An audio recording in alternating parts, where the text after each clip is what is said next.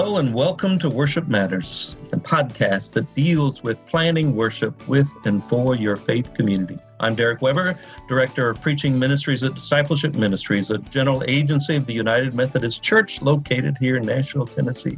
And we developed this podcast almost a year ago now, trying to come up with ways to help you plan worship. But then everything changed. It changed for us and it changed for you and your local church. And so our themes have changed. And so during these days of physical distancing and online worship, we have shifted our emphases and our thought process as to what might be most helpful for us to talk about as we talk about worship. We're still focused on worship. Worship still happens. We need to have that happen.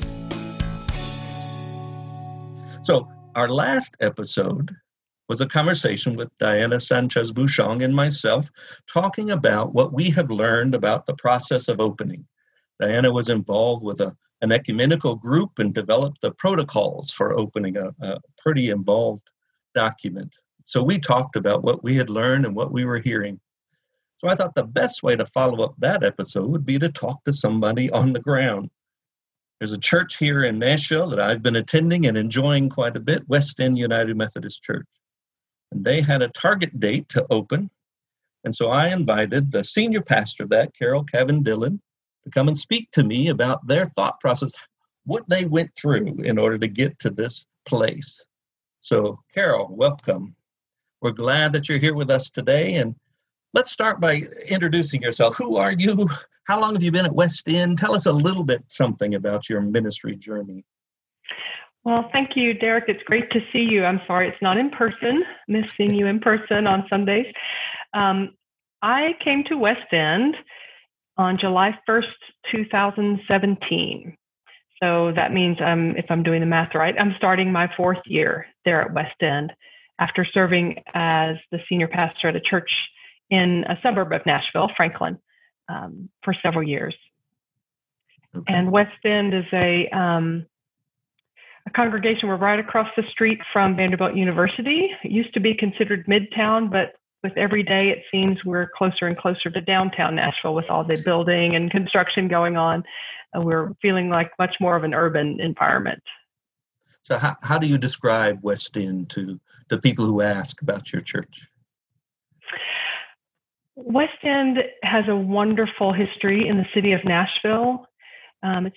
It's a church that I can look out and I can see the pew right now. There's a family that has 4 generations represented on one of the pews. And at the same time, we have all sorts of new people who are moving into Nashville, lots of babies being baptized. We're a congregation that strives to be inclusive of all people and making that part of the forefront of our mission and ministry in the city of Nashville and beyond. So we are working, we have an advocacy committee. There's an understanding of our role to be a voice in Nashville for the vulnerable and the poor and the left out. It's a really exciting, vital congregation to be part of. There seems to be people involved in all kinds of things, both in the city and then even beyond, certainly in Vanderbilt and other academic institutions around. There are people real connected from West End. Mm-hmm. That's been my experience. It's just a wonderfully gifted and outwardly focused congregation. Mm-hmm. That's always good to see. Predominantly traditional worship? Yes. I should have said that first. I think that's one of the gifts that we can offer in our Methodist connection, mm-hmm. is that we have a sort of high liturgical style of worship. And that's something that we can do well and offer, not the only way to worship by any stretch, but it's a place where people can come. And we find that there are people who are drawn to the liturgical, traditional worship, stained glass windows, choir processing in robes down the center of the aisle, and also a spirit of social activism, and both of those in combination are an exciting thing. Yeah, I was just thinking the other day that one of the things I missed most is having the choir process down the aisle that you mentioned. That there's just something grand about that worship beginning that way. So it wasn't until I went to West End I learned what an Ebenezer was. We have these floral Ebenezers. They're like these 10-foot tall poles on Easter Sunday, and they have flowers all over them, and the choir processes in with them in there. I don't know if that's the right term, but that's what we call them at West End, is Ebenezers, and they're just stunning. I think that fits the traditional definition. So now when we shifted, when everything shut down and we had to go online, you were prepared in some ways, maybe more than some other churches were, because you already had an online presence. Is that correct? Right. So right before I started at West End, they had done some renovations and they equipped the sanctuary with cameras and things for live streaming. And so they had already started that live streaming every Sunday. Okay. And I do remember early on that you would always acknowledge that audience when you did your welcome and the announcements at the beginning. But how much of your thinking as to what you were planning and doing was focused on the live stream before all of this? Yeah, actually, I was probably there a couple of years before someone pointed out, we do have people who join us by live stream. Maybe we should start greeting them. So that was a learning for me. Okay. And so I started doing that more intentionally. And we have some church members who can't come to worship because of various reasons. And we correspond pretty regularly. And I learned from them how much it means to them to be seen and greeted and named in worship. But I have to say, until this COVID started, I still, in my mind, and I'm embarrassed to confess this, but I sort of thought of the live stream as people who are watching worship.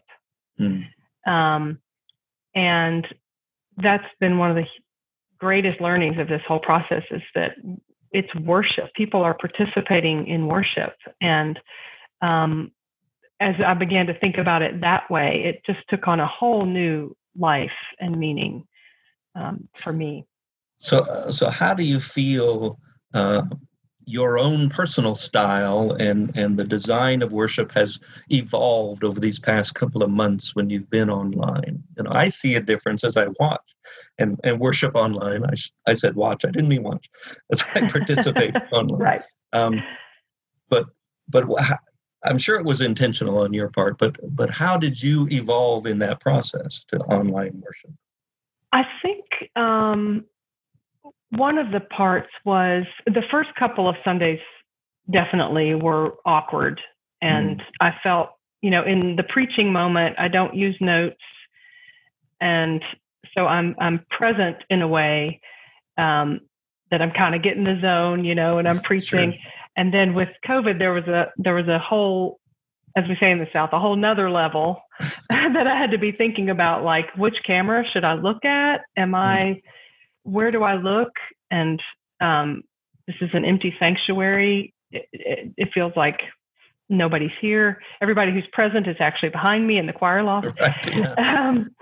So we have someone who does the camera work every week, and he coached me a little bit on, if you look at one of the cameras, we have 3 of them, linger a little longer and I'll follow you. And then I watched the worship service myself, just to get a sense of what it looked like. And then as people began sending me emails, or I would look at the comment section on Facebook or live stream and realize how interactive it was, and people were responding to each other and to the anthems and passing the peace to each other, I felt those relationships come alive again.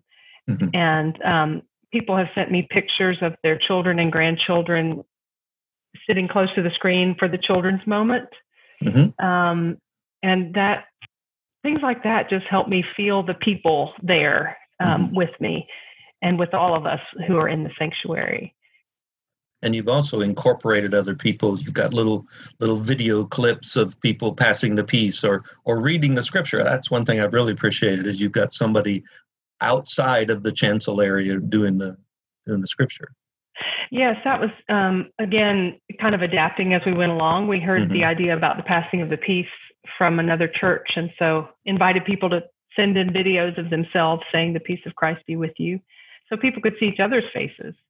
Mhm. And then we usually have a layperson read scripture. And I think it's a nice addition for people to be able to see other people in their homes, because that's what we're seeing all day on Zoom. That's right. These images of people sitting in their homes. So it kind of brings that into the worship experience. It's also interesting how many of them dress up for the occasion. You see they're wearing their Sunday clothes to read the scripture from their homes, which is, I enjoyed that. You got to have some reason to get, to dress up. That's true. Every now and then, I've got lots of clothes I haven't worn for months. So I brought you here expressly, as I said in the introduction, because you had advertised the date that you were going to come back to in-person worship, and even posted that on your website. And so I wanted to hear from you, your process, your thinking, and what led you to the date. And the date, as I recall, is a little over 3 weeks away. So where are you now with that? And tell me a little bit about how you got there. Okay. Well, as of yesterday, we made the decision not to reopen on August 9th. I'll walk you through a little bit of how we got to that date, and then why we changed. So our bishop, Bill McAlilly, the Tennessee Conference, very wisely and helpfully communicated with the churches of the Tennessee Conference to please worship online only. And he would send out emails, and initially, I can't even remember the dates anymore because I've lost all track of time. But I think the first one was, through Easter, and then it was extended. And then the last one was through June 21st, or up until June 21st. Mm-hmm. All the churches in the Tennessee Conference are urged not to worship in person. And so some churches opened right after that. But West End is a large congregation. We have a lot of older folks. And so we put together a task force for reopening, made up of members of the church who are health professionals. We have one of the women is the director of nursing at Vanderbilt Hospital. We have an epidemiologist at Centennial Hospital. So these are folks who I feel are on the cutting edge of knowledge right now in our community. And so we met a couple of times, and we're talking through, once we set a date to reopen, what are the protocols we need in place? And so together, after a couple of meetings, we decided August 9th was a reasonable date to begin reopening. So we measured the square footage in our sanctuary, figured out we could have 50 individuals or 50-ish households spread out, and we've taped off the pews, and we were talking about traffic flow, what doors people could come in and out of, that we would require masks, we would have hand sanitizer, all the protocols that a lot of places and businesses are working through. Then we wanted to pull together a team of people, of volunteers, who would be willing to be present on Sunday morning to manage traffic flow and to help people find their seats and that sort of thing. We had a training this past Sunday for those people. And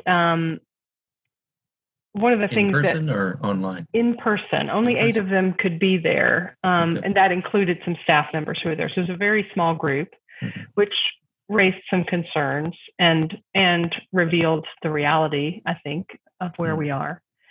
I should say also, we did a survey. I think a lot of churches did a survey. The kinds of questions like, if we were to reopen, how soon would you come back? And we had about a third of the respondents. We had a little over 300 people respond. About a third of them said they would come back as soon as possible, but 2/3 said not. So we took all these steps with the help of the task force all along the way, working through and thinking through those details. And we were only talking about Sunday morning worship. What we decided to do was to keep our 8:45 service online only, because we can have 4 singers. We have 4 singers in live stream worship, and we can have hymns and the full experience of worship where we're all live stream, all online together. And then we were talking about doing an 11 o'clock service that was in person. And it was still up in the air whether we could sing hymns or not. But I thought initially that if everybody's wearing masks, we probably could. So that's the direction we were heading. And then about a week and a half, 2 weeks ago, we all saw the numbers going up rapidly. Nashville had gone into phase 3, which meant the further opening of restaurants and entertainment facilities, bars and things. And the numbers were skyrocketing everywhere. And so we decided we needed to reevaluate because Nashville went back into phase 2. And so I talked with the task force this week, and we all were unanimous in our feeling that we needed to postpone. We would not be ready to reopen on August 9th. And some of that, too, was seeing the training on Sunday, the fact that we didn't have very many people who felt comfortable in that role of ushering, and that a couple of the folks that we did have were probably in a more at-risk category. And I've had some emails from church members who are in their 70s and 80s who are ready to come back. And I worry about that, because we don't want to tell people you can't come to church for any reason. So being mindful of people's health and safety and what is the wisest thing to do. So we just made that pivot this week. Okay. And there's an email going out tomorrow with that news. And you have no new date that you've chosen. You're just going to wait for Nashville to make their decisions and then also to make some other assessments before you publicize a new date, correct? Right. It's hard. We had a staff meeting yesterday trying to plan for the fall. And with this kind of uncertainty, and how do you plan children's ministries? How do you make some of these plans? So,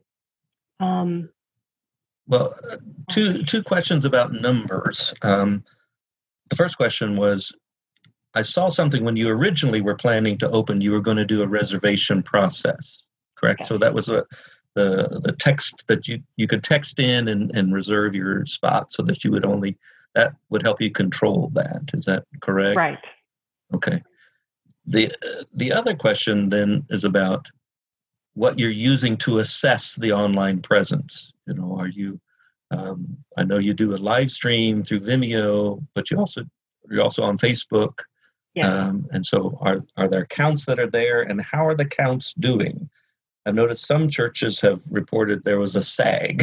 Of course, it's the normal summer sag, you might say, for some, but others felt like it was Zoom fatigue or online fatigue and all that kind of stuff. What are you seeing about West End?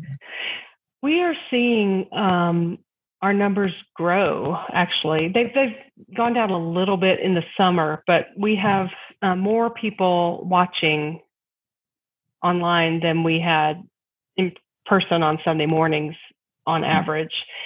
Some of what I see happening are people send the link to their parents or relatives who live in other places. I've gotten emails from people in Alaska. We have a man joining us in Bible study who lives in Syracuse, Colorado. I go to a small church that's not live streaming, and someone told me about your church. I think one of the things that West End offers in the live stream experience is this feeling like you are transported to a sanctuary. I think because we are fortunate enough to have the stained glass windows and this space that feels like a very traditional sanctuary. It's really a gift in this kind of season. Yeah, I've noticed that, you hate simple divisions, but I've noticed, two main thrusts with the online worship. One is let's make it as informal and personable, and people sit in their living rooms and they do worship from their couches and all that sort of stuff. And then there are others like West End that tries to maintain that feel of the sanctuary. So we see the pictures and we get the camera work on the stained glass and the communion table and the flowers and all that kind of stuff, and it moves around. And I think you're right. I think that is a gift that brings people into that presence. And so you, in one sense, you're still doing the same thing you've always done. Right. At West End. You haven't stopped or changed dramatically, except for now you're, as you said, looking at a camera instead of a sanctuary full of people. One of the things we discovered here at Discipleship Ministries in some of the research that we've done is that there are a number of churches, primarily small churches or rural churches, churches disconnected that don't have the facilities. And there are as many, depending on which survey you look at, as much as 16% of the churches that are doing nothing. They just, in a sense, closed down completely. Yeah. And so that's why people are finding churches like West End, able to do that and being able to plug into that. So you are providing a service. So I was going to ask, in this process, what other resources have you used, or what have you shared with other churches as you're working your stuff out? Have you been in partnership? You mentioned the bishop who talked all the churches together. Are you with some other churches and talking about this, or are you kind of doing your own thing at this point? I'm in conversation with a lot of different churches and pastors. I've had a couple of conversations with pastors in the our annual conference, just to touch base. A, how are you doing? And B, what are you doing? Right. And it's been fun to hear the different innovative things that people are doing. I'm part of West End is part of a project that Lily funded through Belmont University and the Center for Healthy Churches called Project Thrive. And there are 19 congregations in the urban core of Nashville. And this was all put together before COVID, but we're spending the next 5 years together and learning and honing our mission and all of that. And so we've been meeting. First, it was every week, and then it was every other week, and processing how we're navigating and what different churches are doing. I just sat in on a webinar this morning with some of those conversations, and different people on the staff are participating in different conversations, talking with other youth pastors or discipleship pastors or congregational care. How are people caring for their congregation, that sort of thing. That's a big issue. In one sense, worship, which is our field, is important. But how do we care for people at a distance is one of those issues that everybody's wrestling with a little bit. Yeah. So you've also had a relationship with. I'm trying to remember the names of the church. Gordon is one. A couple of African American churches. Clark is the other. Are you maintaining that, or still working with them in different ways? Yes, actually, the senior pastor at Gordon Memorial and I are good friends, and she and her congregation are also part of this Project Thrive group. So I see her in those conversations. She called me shortly after the video of George Floyd came out and the protests began to see if I would be willing to participate with her and some other pastors and our congregations in an online prayer vigil. So we shared in a service of prayer together, and that was a beautiful collaboration. And we are continuing we've talked about in the past, again, before COVID, doing some a pulpit swap, choir swap, some of those things. So we're going to be talking about how we might be able to do that in this environment. Yeah. Well, which brings me back then to this environment. As you think about the future, and someday we will open, someday we will be back together. Right. But what do you see happening with the online presence, even after we fully open and the vaccine is out and everybody feels more comfortable? Will that continue? Will you have a special slot for that, or will it just be part of a larger picture? What are you envisioning for that role when you go forward? I think this whole experience has opened up the awareness of an online community and a need for not just participating in worship online, but connecting and pastoral care for people. I was going to say earlier, we have 13 people joining the church this Sunday, and a few of them have never been in the sanctuary at West End. That's exciting. So what does it look like all of them live here in Nashville, and they're planning to get connected once we reopen in person. But does that mean that at some point down the road, there might be someone who lives in Alaska who wants to be a member at West End? And, I've always had a huge bias toward in-person, relational, the community gathered, and there is something in that we can never replace. And at the same time, what does this virtual world open up for us? I was part of sitting in on a webinar with United Methodist pastors from across the country talking about this. And honestly, I can't remember which webinar it was because I've sat in so many of them at this point. But they said, they mentioned how at first John Wesley didn't want to preach out in the open. And he decided to make himself more vile, was how he put it, and to preach outdoors. And I think there's been a sense from many of us that, online, that's not real worship, or that's, but it is. And so what does that mean for the future and how we do both, how we devote staff time to both kinds of communities? So I've heard from a number of pastors who are discovering that, and back to the numbers, that there are people that they have never seen in their church that are tuning in and want some sort of connection. So let's figure out how to make that happen. We haven't talked about, and I don't want to open the can of worms with the whole online communion. I know that West End has gone forward with that, and the first Sunday of each month you do that. But that's one of those areas where there's a whole lot of debate about what's real and what's not real. What does presence mean? And do you have to be physically present in order to have the presence of God? All of those kinds of questions. I don't think we've answered them all. I think we're still wrestling as the church as we go forward with that. It's interesting. One of the church members we have who can't come to worship in person, at least a year ago, came to my office with some bread, a lot of bread and a lot of juice. And she said, "Can we pray over this together so that when y'all have communion in church, I can at least feel like I'm kind of part of it?" And so we got a couple of people together and prayed over it together. And I mean, who would have thought that a year later, our bishop would authorize us to consecrate communion and share it virtually? And I don't know what will happen when we can go back in person.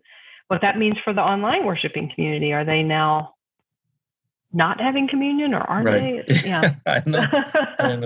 I don't have any answers. I don't either. But I've also seen over the years people physically present who aren't present. So I think people who are not physically present can really be present. I don't know.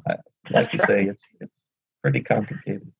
But it's an exciting time, and it is time for the church to be the church. And that's what I wanted to say to you, Carol, inviting you to come and have this conversation. Is I see West End still being the church, and I appreciate that. And I'm glad to be even connected a small way with what you are doing. I appreciate you taking the time to come and talk with us today, and want to wish you well as you go forward with that, and look forward to the announcement that you're not going to open, but you will someday. That's right. Well, thank you so much for the invitation and for the good work that you all are doing to keep the church and the churches connected.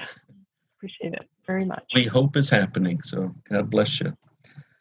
Well, we want to say thank you to those who've been listening in today. We hope it's been helpful to you, and you can engage in your conversations about the future, what the future has for you. And remember, as always, you can find more information at our website, umcdiscipleship.org. And so until next time, we will be praying for you and with you and your congregation. May God continue to bless your worship ministry as you continue to make disciples of Jesus Christ for the transformation of the world. This podcast has been a production of Discipleship Ministries, an agency of the United Methodist Church. Visit all our podcasts at podcasts.umcdiscipleship.org.